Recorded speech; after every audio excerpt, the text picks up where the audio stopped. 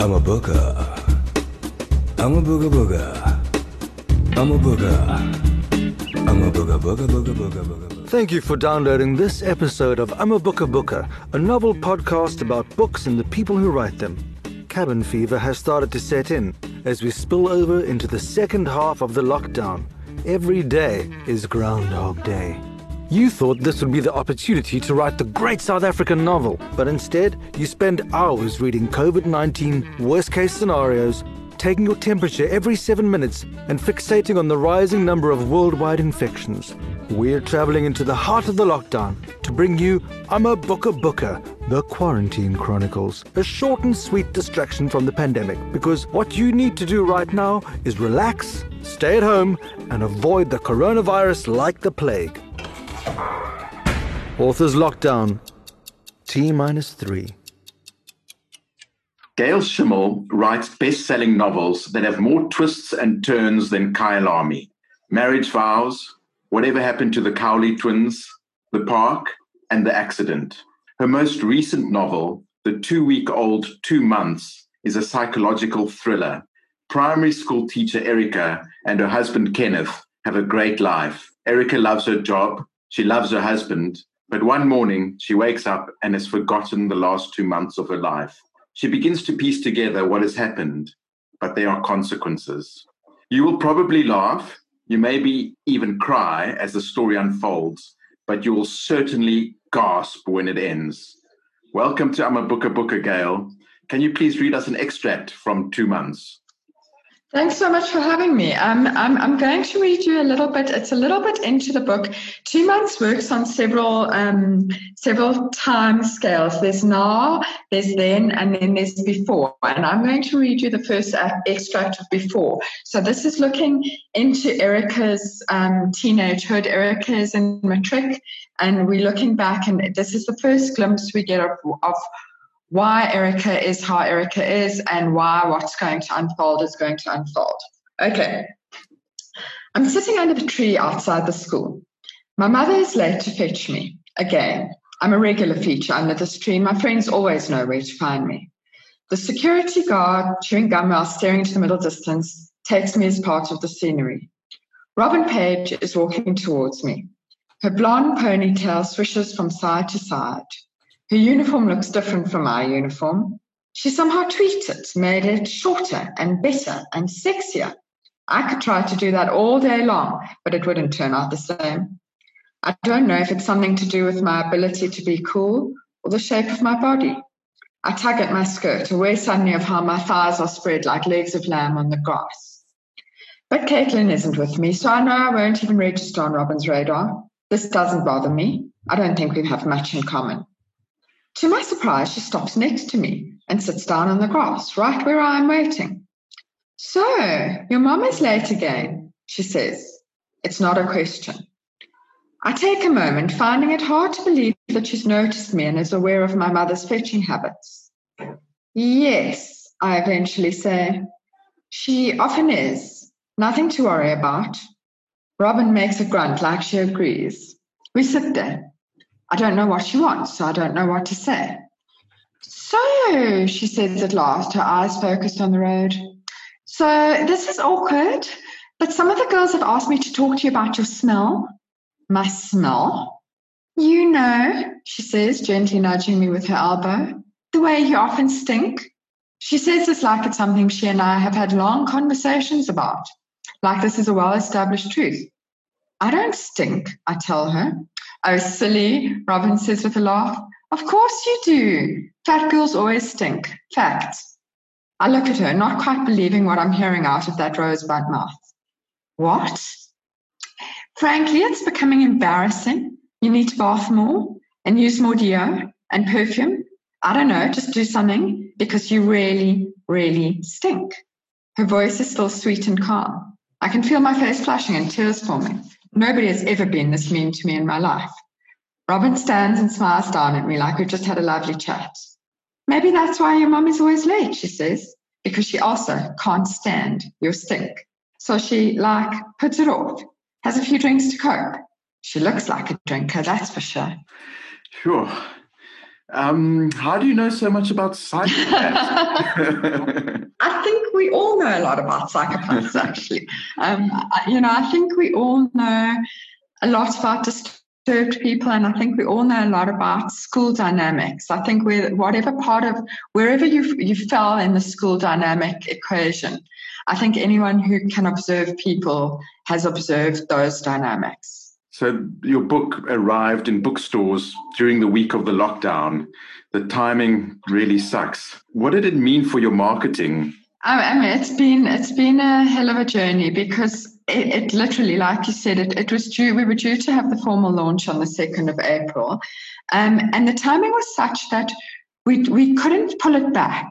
The print copies had arrived, and we'd actually let them start going into shops, so we couldn't pull it back and only release it later. We had this great interim plan when it was just social distancing about how we were going to let people order online, and they were going to get their book in a beautiful bag, and it was really going to be lovely and better than anything that had ever happened. And then suddenly bookstores couldn't deliver, so we couldn't do that. So we basically had 2 days where you could physically buy the book, and then we've had to do the rest online. So I've had an online launch, which was actually amazing. It was so fun, and it had friends from all over the world could tune in, which obviously they can't do when it's a physical launch. I had 230 people attend at various points of that launch, which is nothing like you get in a real life book launch. So it's been very interesting for me and the publisher. And I think only at the end of this will we really know how it's impacted the book. Yeah. You're a prolific writer. In addition to your 5 novels, you've written the children's book Claude and Millie, or Wouter and Bessie, as it's known in Afrikaans. You've written a textbook on advertising law. You're also a hands-on mom, have a high-powered day job as the CEO of the Advertising Regulatory Board, and you're the whipcracker on Twitter's writers. Do you ever sleep? Listen, that high-powered job's not so high-powered at the moment. It's happening around my dining room table, surrounded by my children and a puzzle and a hairbrush. I'm looking around me at the thing, my high-powered life. And I do sleep a lot. I think sleep's very, very important. I think one can't actually achieve anything if one doesn't get enough sleep. It all sounds much harder than it is. The only part that's really hard is the parenting. And I think any parent will agree with that statement. Are your friends and colleagues scared they're going to end up in your novels? I think by now they either think that they have, which they haven't, but they might think that they have, or they've realized that I don't really write directly about people. Probably the accident was the one where I borrowed most from real life, because I used that whole school mom scenario and that whole concept of the mom who got the memo on how to do life. And I think we all know a whole group of those moms who got the memo on how to do life. But on the whole, I sometimes take little things from friends and little speech habits and things like that, but I don't really use people. The person who should be most afraid is my husband, because he doesn't read my books. So I could use anything about him and he would never know. When the lockdown is over, are you worried that thin almond milk drinking vegans are going to hunt you down and bully you? I hadn't considered it until now. Thank you very much for that. How do you know when it's time for a character to die? What do you mean, Jonathan? Do my characters die? We're not giving any spoiler alerts. No, of course. I'm a plotter. I'm a plotter, not a pantser. So I know from the beginning of a book how the book's going to go, more or less. I don't know every little thing, so a side character might die without me having known that it would happen. But the big deaths in my book, I know beforehand that they are going to happen and when they're going to happen and why they're going to happen. How do you keep track of the plot, and how much do you control it and how much does it control you? So I know how the book will end when I start, and I know where I'll be more or less in the middle of the book, and I make notes. For 2 months, I made an enormous amount of notes. The plot is very complicated from a writer's point of view, hopefully not from a reader's point of view. But for a writer, it was extremely complicated to keep track of this plot, with the 3 timelines particularly. And so that I've got lots of notes that have got arrows and crossing outs and little explanations to myself and also exclamations to myself as I realized a different plot line that I could follow. So that one was very complicated. I have to say the next one will deliberately be a more straightforward plot because I got very exhausted keeping track of 2 months. So there is a next one. So when can we... There's always a next one. There's always a next one. When I started writing, when I wrote Marriage Vows, which was my first book, I wrote it. It was published at quite a difficult time in my life when I just had my first baby and I quite a lot was going on in my world at that time. And it took me a long time to write my second book. And I think the fear is always once you've written one book, are you going to be able to write the second book? But since then, the plots have come to me fairly quickly. I fairly soon after finishing one book, I know what the next book will be. Sometimes while I'm finishing book A, book B will come to me. And I'm not really sure why I write. So I don't really know what motivates me. It's certainly not the money. So it's something to do with needing to tell a story. And I think I always will come across those stories that I want to tell. So what is your strategy for keeping sane during this lockdown? At the moment, I don't know that I really have one. I'm feeling quite overcome by it today because I've been, Johannesburg private schools have been doing school up until the Easter weekend. So we've had a very nice kind of routine of the kids doing schoolwork and online lessons while my husband and I work. And we've been really on top of it. But now the kids don't have anything to do. And I have to say, for the first time, I'm feeling quite panicked about it. So ask me in a few days, please, what my strategy is. Or if anyone's got any ideas, they can maybe let me know. We're about halfway into the extended lockdown. What do you regret not stockpiling? This is quite funny. I wish that I had bought an ice cream machine. I feel that everything would have been okay if I could make ice cream during the lockdown. That suddenly seems like the most vital piece of equipment. And I don't know if it's because we're watching MasterChef. We're quite behind in MasterChef. And, they make a lot of ice cream in MasterChef. So it seems to me a good way to spend a lockdown. Other than that, I think we did quite well. We live very close to a shop, so going to the shops is not the end of the world. And we stockpiled nothing really. I can't say we stockpiled anything, and I can't say I'm missing anything except an ice cream machine. Who would be the one person you would hate to be stuck in isolation with? Obviously, Donald Trump. Isn't that everybody's answer worldwide? Well, it hasn't been actually, but somebody said Steve Hofmeyr. Oh, that would be bad too. That would be bad. No, but I'll take Steve over Donald. Oh God, that's a terrible choice. That's like that dreadful game, Who Would You Sleep With? That's terrible. No, not going there. What is the title of the book about this pandemic? 2 months, maybe. Okay, and now... Sound effects. Rorschach test. The first thing I thought of, obviously, I've got a lovely garden and I love my garden birds, and I get a great deal of pleasure out of watching the birds and feeding the birds, and that's been a part of lockdown. And then connected with that is I'm fascinated with lockdown about how the planet's healing itself. I'm fascinated about the return of wildlife to places there haven't been wildlife and the drop in pollution. And so I've been watching the birds with a bit of interest to try and figure out if I'm seeing more birds with lockdown or hearing more birds with lockdown now that everything's quieter and calmer. So that's part of it.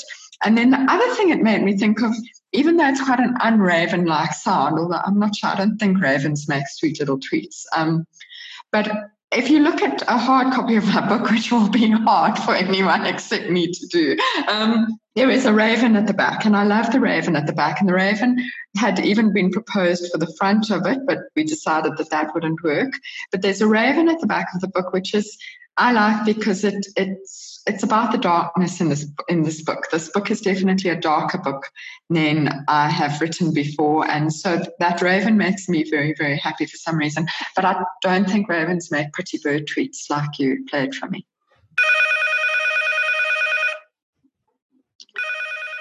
So this has made me smile, and it's a very unexpected reason, because a phone, that's what I'm hearing. I'm hearing a phone ringing, not an alarm clock going off or anything like that. And that more traditional phone ringing sound reminds me. So my father could do this thing where he sounded exactly like a telephone. And he'd whistle and then make a rrr noise in his throat at the same time. And if you can do that, you can sound exactly like a traditional telephone ring. When he came to pick me up from parties or wanted to get my attention across a crowd or anything like that, he'd ring like a telephone. And my friends were fascinated by him ringing like a telephone. It was his great party trick. And I don't think of it very often because it's such a small thing, but it is really something that I can immediately picture my father and remember him. So I quite like that sound of phones ringing. I read somewhere that you've also got a party trick.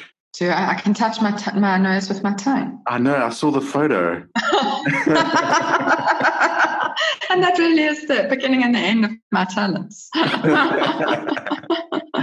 Okay, and this is the last sound. If we were doing a video call, I'll do it for you. You'll have to send us a photograph that we'll put with the podcast. And my children can both do it. It's genetic. So we have a great time. You know, we're not a complete loss for what to do. We all just lick the top of our noses. But is it because you've got a long tongue or a long nose? Long tongue, definitely long tongue. That was fun. So my immediate thought, this is very like one of those free association psychological tests, because my immediate thought was a video that my son played me the other day, you know, these dreadful TikTok videos. And this is one of those videos where you watch and you watch and you watch, and then suddenly something scary looms up in the camera. And he keeps forgetting that he's shown it to me. So I'm not scared by it anymore because I know that the thing's going to loom up in the camera. And that sound made me think of that. Very free association. Thank you, Gail. 2 months is a book that will prove a great distraction from the lockdown. Gail, where can people get their eyes on this book? Okay, so obviously you've missed the only 2 days that there were where you could get a solid copy of the book at the moment. So you can get it on ebook through Amazon or Kobo. You have to be registered as a South African user. It's not available on the UK or American sites at the moment. Or you can be very patient and you can pre-order it from your favorite bookshop, and then you'll be able to get it when the lockdown ends, if it ever ends. My favorite people are obviously the people who are going to buy it digitally now. Read it because, like you said, I think it is a good lockdown read. And then also buy a hard copy. Those are my favorite. Thank you for listening to I'm a Booker Booker, the Quarantine Chronicles, live from the lockdown. You can subscribe to I'm a Booker Booker on iTunes or wherever you get your podcasts. I'm a Booker Booker is produced by Jonathan Anser and Dan Dews and brought to you by Books Live in collaboration with Multimedia Live. Authors who would like to be featured, email jonathan.anser@gmail.com. I'm a booker, booker, booker, booker. I'm a booker.